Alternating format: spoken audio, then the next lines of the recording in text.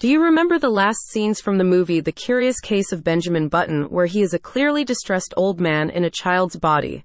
And how happy he is at the beginning of the movie despite having all sorts of age-related ailments?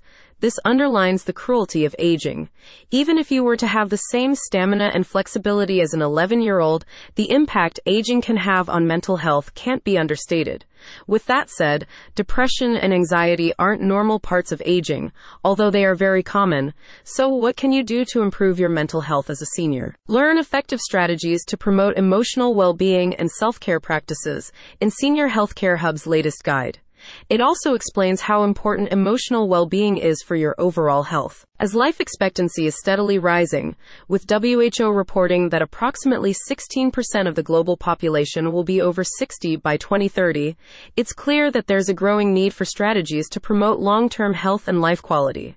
Senior Healthcare Hub's latest guide is based on these insights and aims to address the issues related to older adults' mental health. According to an article from the National Council of Aging, many preventative measures like vaccines and dental checkups are encouraged by the healthcare system, while mental health doesn't have the same status. However, the article states that the 25% of older adults considered to be socially isolated have a higher risk of developing cardiovascular disease and high blood pressure, in addition to psychological aspects like increased risk of depression and suicidal thoughts.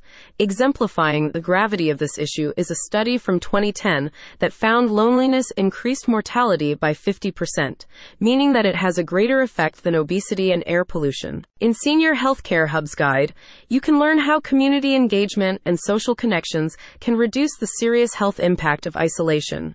By combining meaningful relationships and a sense of group affiliation with physical activities like gardening, yoga, or swimming, you should be able to see improvements in your mood and quality of life. Further, the guide emphasizes the importance of recognizing early symptoms and taking proactive steps to maintain good mental health.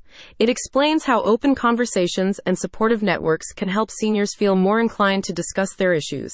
So whether you're an older adult who thinks you might suffer from depression or a concerned caregiver, start by taking the first steps to connect with others and share some of your troubles. Click on the link in the description to learn more.